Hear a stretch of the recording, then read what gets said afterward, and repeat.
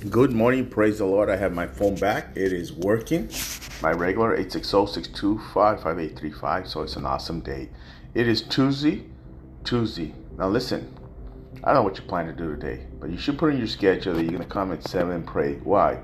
Because you need to. You don't want to wait till all the tragedies happen. Remember 9/11? Everybody wanted to pray. Don't wait till 9/11 happens close to your house, close to your home. Let's pray now to prevent those things through prayer. I might not stop everything, but it give you peace and you can walk it through. God bless you. Let's pray for miracles. Maybe you need a miracle. Come at 7. Let's pray together. Let me show you here. 1 Chronicles 16:34.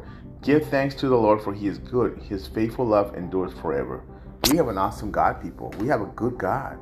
Now, sometimes it might not feel as your feelings tell you he's not.